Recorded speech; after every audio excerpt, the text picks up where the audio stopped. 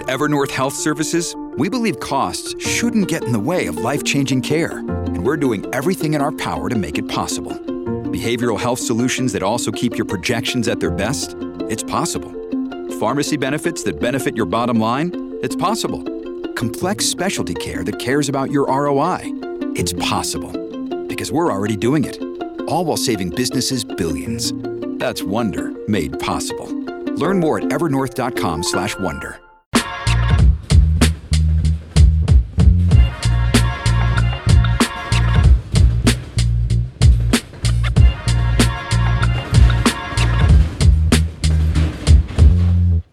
Hello, welcome to PSR, People Speaking Rail. I'm one of your hosts, Mike Bowden-Distel, joined as always by Joanna Marsh, who does editorial writing at FreightWaves. And I guess you were able to make it on. You were having some technical difficulties a minute ago, but there you are in high definition. How are you today? Yeah. So the world may know now. I use a cheap Chromebook, and the camera looked a little bit funny, and I'm like, I don't remember the camera looking like that. And then I tried to use it just now, and all I saw was red.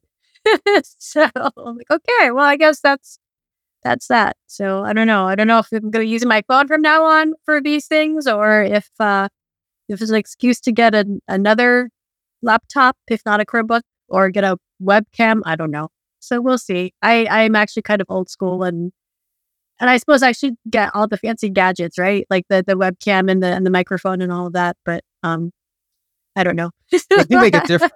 I guess the other point that some people have is you should really do podcasts in your closet, because this clothes absorb the noise. But then it's like, well, I have everything else in front of my desk, and I'll just have to, But if you really want to have a professional podcast, go in your closet. is what I've heard.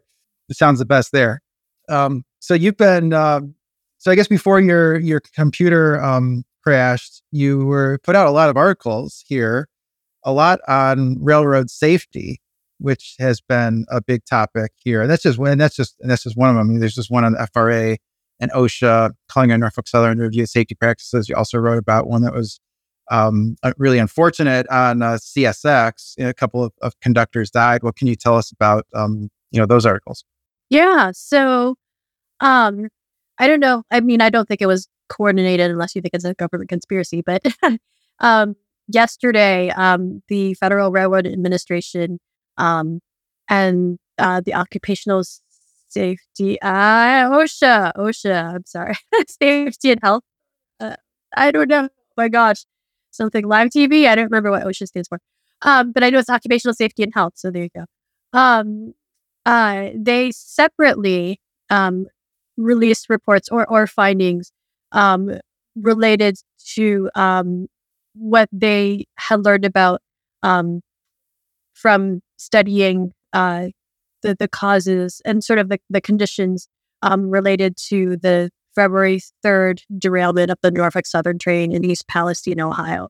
So I think OSHA's came out first. They both came out in the afternoon.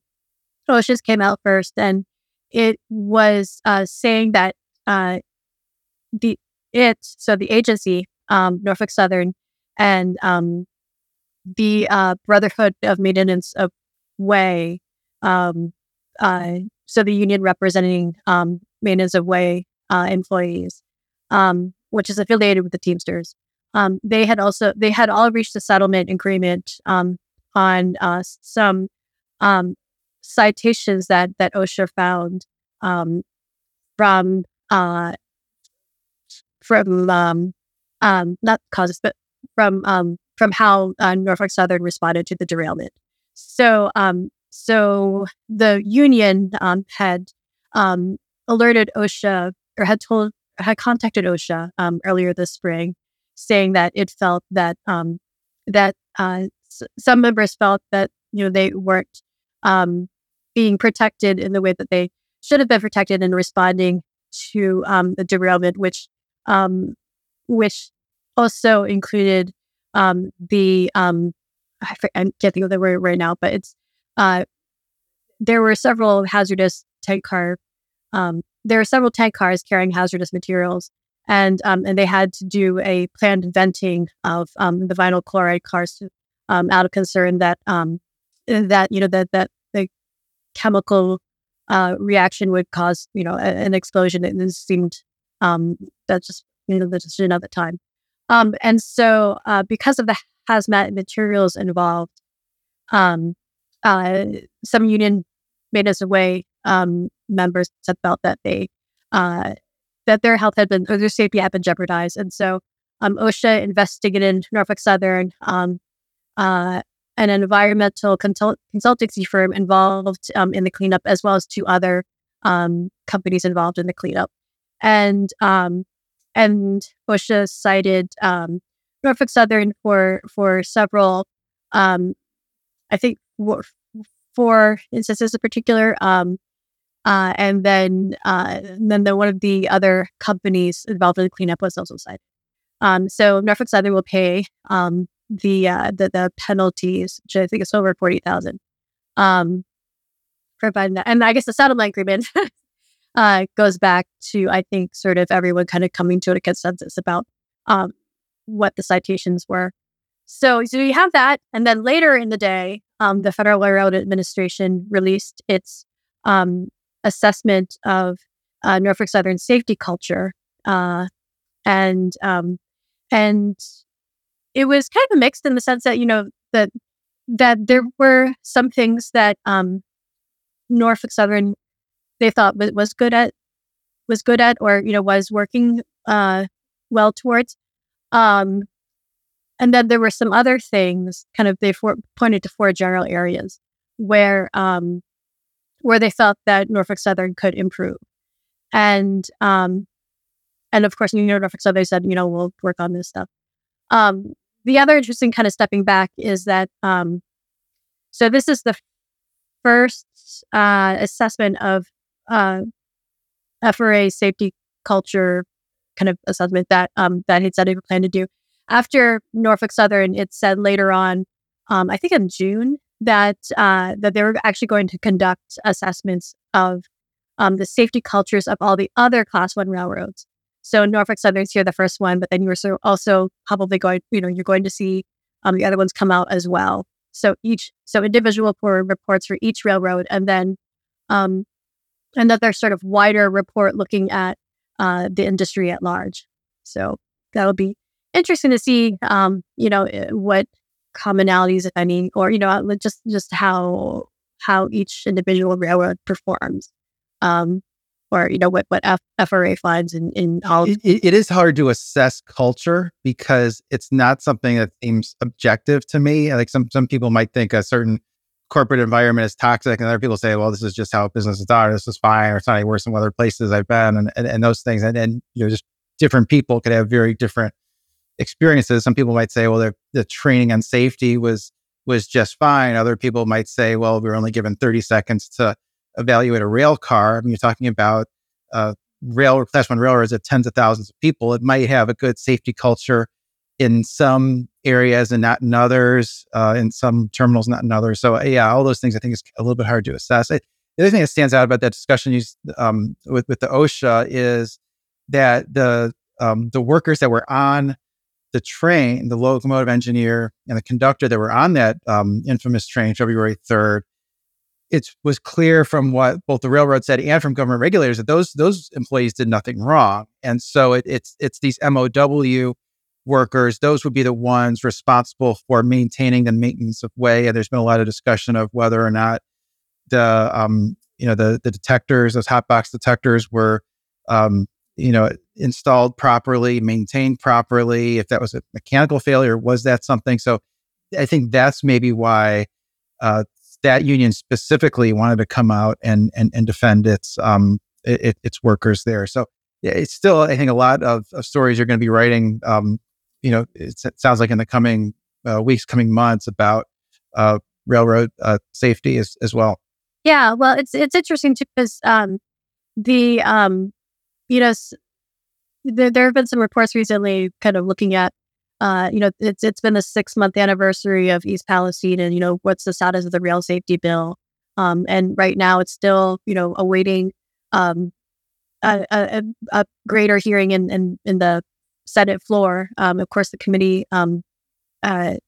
passed it, but then it's still waiting for a vote and just for debate on the floor. And so, there's questions. But will it actually reach the floor or not? Is that going to happen in September or that kind of thing? And then of course you also have the House of Representatives with what's the likelihood of some sort of rail safety bill getting through the House of Representatives. So there's still actually quite a bit to go through. Those who have been advocating for this current rail safety bill in its present iteration, I think they're a little concerned that progress is stalled. I don't know if it was, of course, interesting, earlier on with the accident still kind of fresh in everyone's mind, sort of the rail industry kind of being careful about like what how they approach rail safety and that there are actually a number of provisions in the bill that the rail industry and shippers have kind of had a hand in, which some people say good, some people say it depends on, but it is I guess you could argue sort of a more informed bill than perhaps its initial iteration. But then again, who knows what's going to happen with the bill period. So yeah, we'll watch that story closely for sure. Want to move on to another story that you wrote. It's on BNSF's Sandpoint Junction project is finally completed. Have some art on that as well. Good looking bridge there. Looks like a beautiful part of the country there in Idaho. I've not been out there to see that, but I read this article, also that you wrote, and I guess what struck me is that it was proposed back in 2017. They got the permitting done in 2018, and here we are now, 2023, and it's finally done. Why does it take so long to get a bridge built? Was there anything? Is that typical? Do you have any idea, or is there something about this that just caused it to take longer? Yeah, I'm not really sure. I would think, of course, the actual construction and engineering, obviously you can see it. It is a beautiful scene, and just you kind of wonder like how you would build a second, not being an engineer, like how he would build a second bridge across that lake, which has quite a span from the one shoreline to another. I would think, I think a lot of projects face, I don't want to say necessarily face local opposition, but I think there's always I don't know. I think there's a challenge or an opportunity when kind of approaching local communities about what benefits this project might have. So I don't know if this is something that's been kind of when they say that when BNSF said that this has been kind of more than a decade in the making, is it more sort of like this sort of was first planned in 2013, and then it took a while to get the permitting for momentum forward, trying to ensure that the state agency would pass the permits, so it's in which case I could see that, taking 3 or 4 years. But then again, I'm just kind of talking just in general terms. But yeah, I think like you said, it is actually a really beautiful scene. I kind of like personally like, oh, I could keep this picture for myself. It's really pretty. But I think I think the bridge actually serves passenger rail as well, because Amtrak shares that.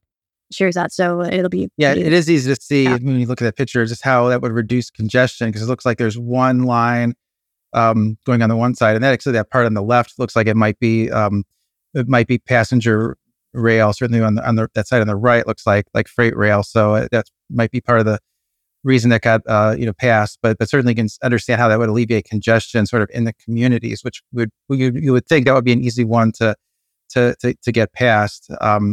But anyway, want to move on to the next story, unless you have another thought there. Oh no! That's it. I think when BNSF was also talking about congestion, they were also referring to the trains having to wait in the local communities, so then you have the opportunity for block crossings that before they can cross. So that was also the other factor, I think, in so the area congestion in terms of like at least we won't have to have these trains idle for as long as they have been idling.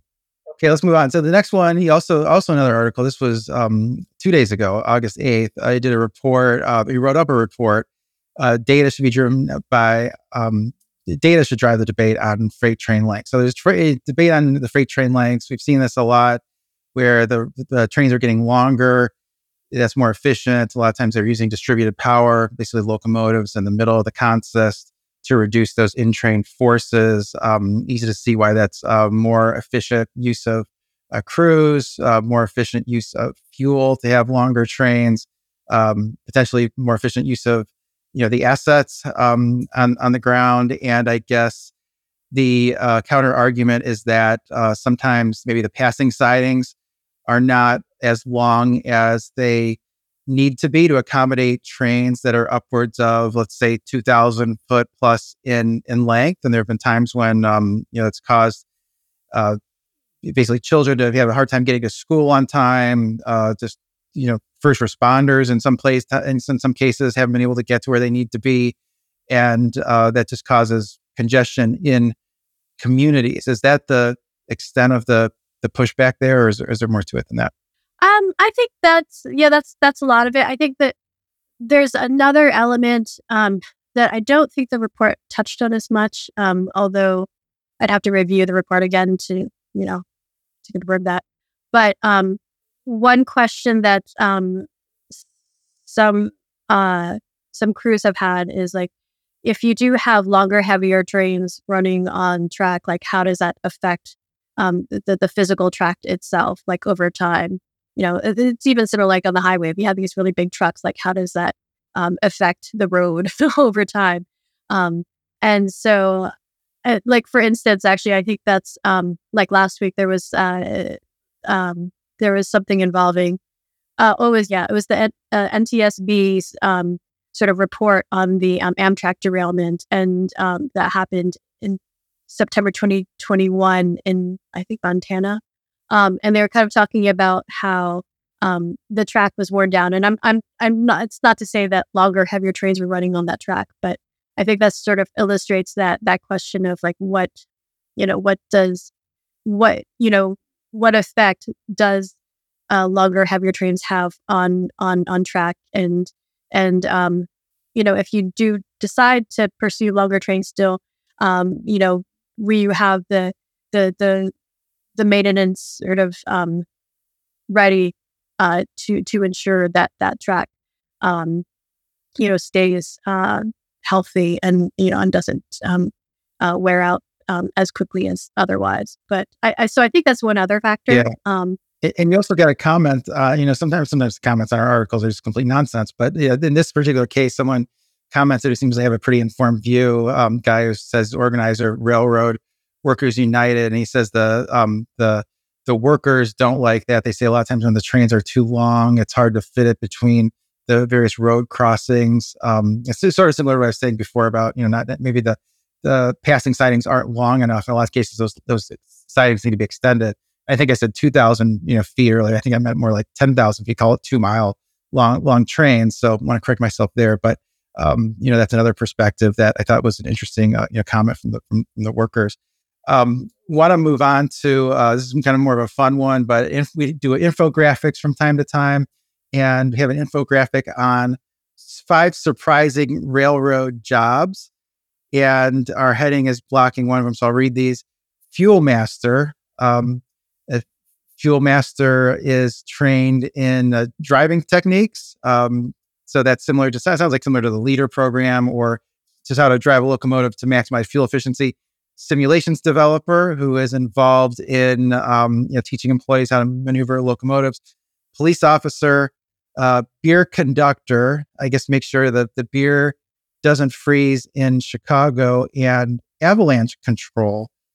So out of those 5, I think the one that I knew about certainly was police officer. I knew the railroads had their own police force to enforce any trespassing on their track. They own that track. It was gifted to them by the federal government. So I knew about that. Avalanche control, that makes sense. I've heard a lot about avalanches from following Canadian Pacific. Over the years, they go through the Canadian Rockies. That's an issue for them. So certainly, that's something that can can really impair their operations. And mainline, I guess the one that was most surprising to me was beer conductor. Do you have any thoughts on any of these job titles or any other job titles that you know of that are a little out there in the railroad world? Yeah. Well, I read a story actually about the railway police. I think that got published in late June or early July, so you can check that out. But I have a son who's 10, and he loves playing like train simulators on Roblox. He's actually more into subways than passenger freight than freight rail, but anyway. So I was kind of drawn to the simulations developer job actually. So I'm like, yeah, let's see how we can parlay your video game playing into a career. No, not unlike a Tiger Mom or anything. No. So that kind of struck me. But yeah, the beer conductor was kind of interesting as well. So yeah, they cited Cinco de Mayo, which makes sense because there's a lot of beer that gets moved from Mexico in box cars, and I guess still can be cold, kind of late in the spring, goes far enough north. So I thought that was interesting. I think my all-time favorite railroad title is maybe Hump Master. Which a hump master is whoever's in charge of the hump yard. If it's not a hump yard, it would be a train master. But that would be one that would probably require some explanation if you told people what you did for a living. And so I'd say I'm a hump master.